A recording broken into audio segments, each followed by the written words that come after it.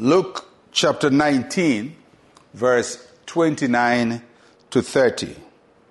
And it came to pass when he drew near to Bethphage and Bethany at the mountain called Olivet, that he sent two of his disciples, saying, Go into the village opposite you, where as you enter, you find a colt tied, on which no one has ever sat.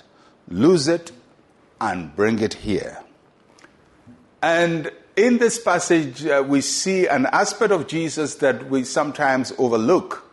We know Jesus as a teacher, as a miracle worker, but we see here Jesus is a planner. Jesus planned ahead of time. He knew about the coming Passover feast. He knew he had to go to Jerusalem. He knew he had to enter Jerusalem. And he knew he was going to die at the feast in Jerusalem. But he didn't wait for the events to come to him, to overtake him. He actually went to the event. And he planned how he was going to go through every phase of this. And we see here that Jesus needed transportation for the trip to Jerusalem. Usually, Jesus would walk from place to place, and that was the normal mode of transportation for him. He walked. And that most people did at that time. And when he walked, he used his feet. And a few times he would use a boat. And when he used the boat, a number of his disciples were fishermen, so he could get boats. But this time, he wasn't going to walk to Jerusalem. He wasn't going to use a boat to Jerusalem. He was going to go with a donkey.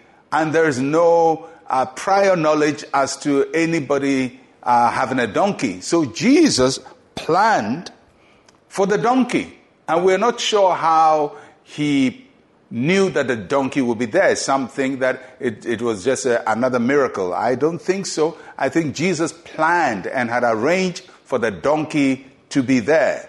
He probably had acquired it, maybe bought it, or maybe spoken to one disciple of his who had a donkey. But Jesus had made prior arrangement. And the interesting thing is his disciples did not know about the arrangement he had made. So Jesus had a way of organizing things outside of his disciples. And that's what he did to get this donkey in place. And the important thing we learn from this tiny detail about Jesus Christ is that he planned ahead of time. He knew the word of God. He knew prophecy. He knew how to pray, but he also knew how to plan. Because many times there are Christians who would say, oh, God says it and it's going to happen. I believe it will happen. And they do nothing about it. But here we see Jesus, the Son of God. He knew God has said it. He knew God would accomplish it, but he planned towards it. And that is something we must all learn to do.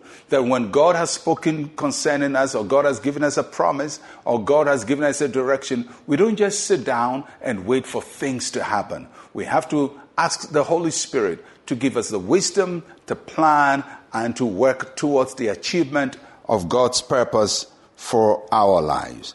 Jesus knew where the resources he needed for the trip to Jerusalem would be found.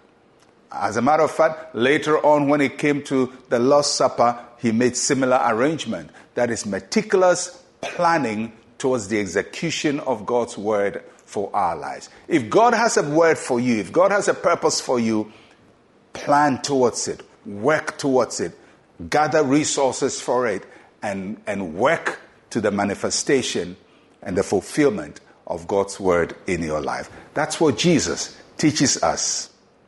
In the midst of all the chaos going to happen, he took time to plan. Let us pray. Say with me, Heavenly Father, your promises are sure.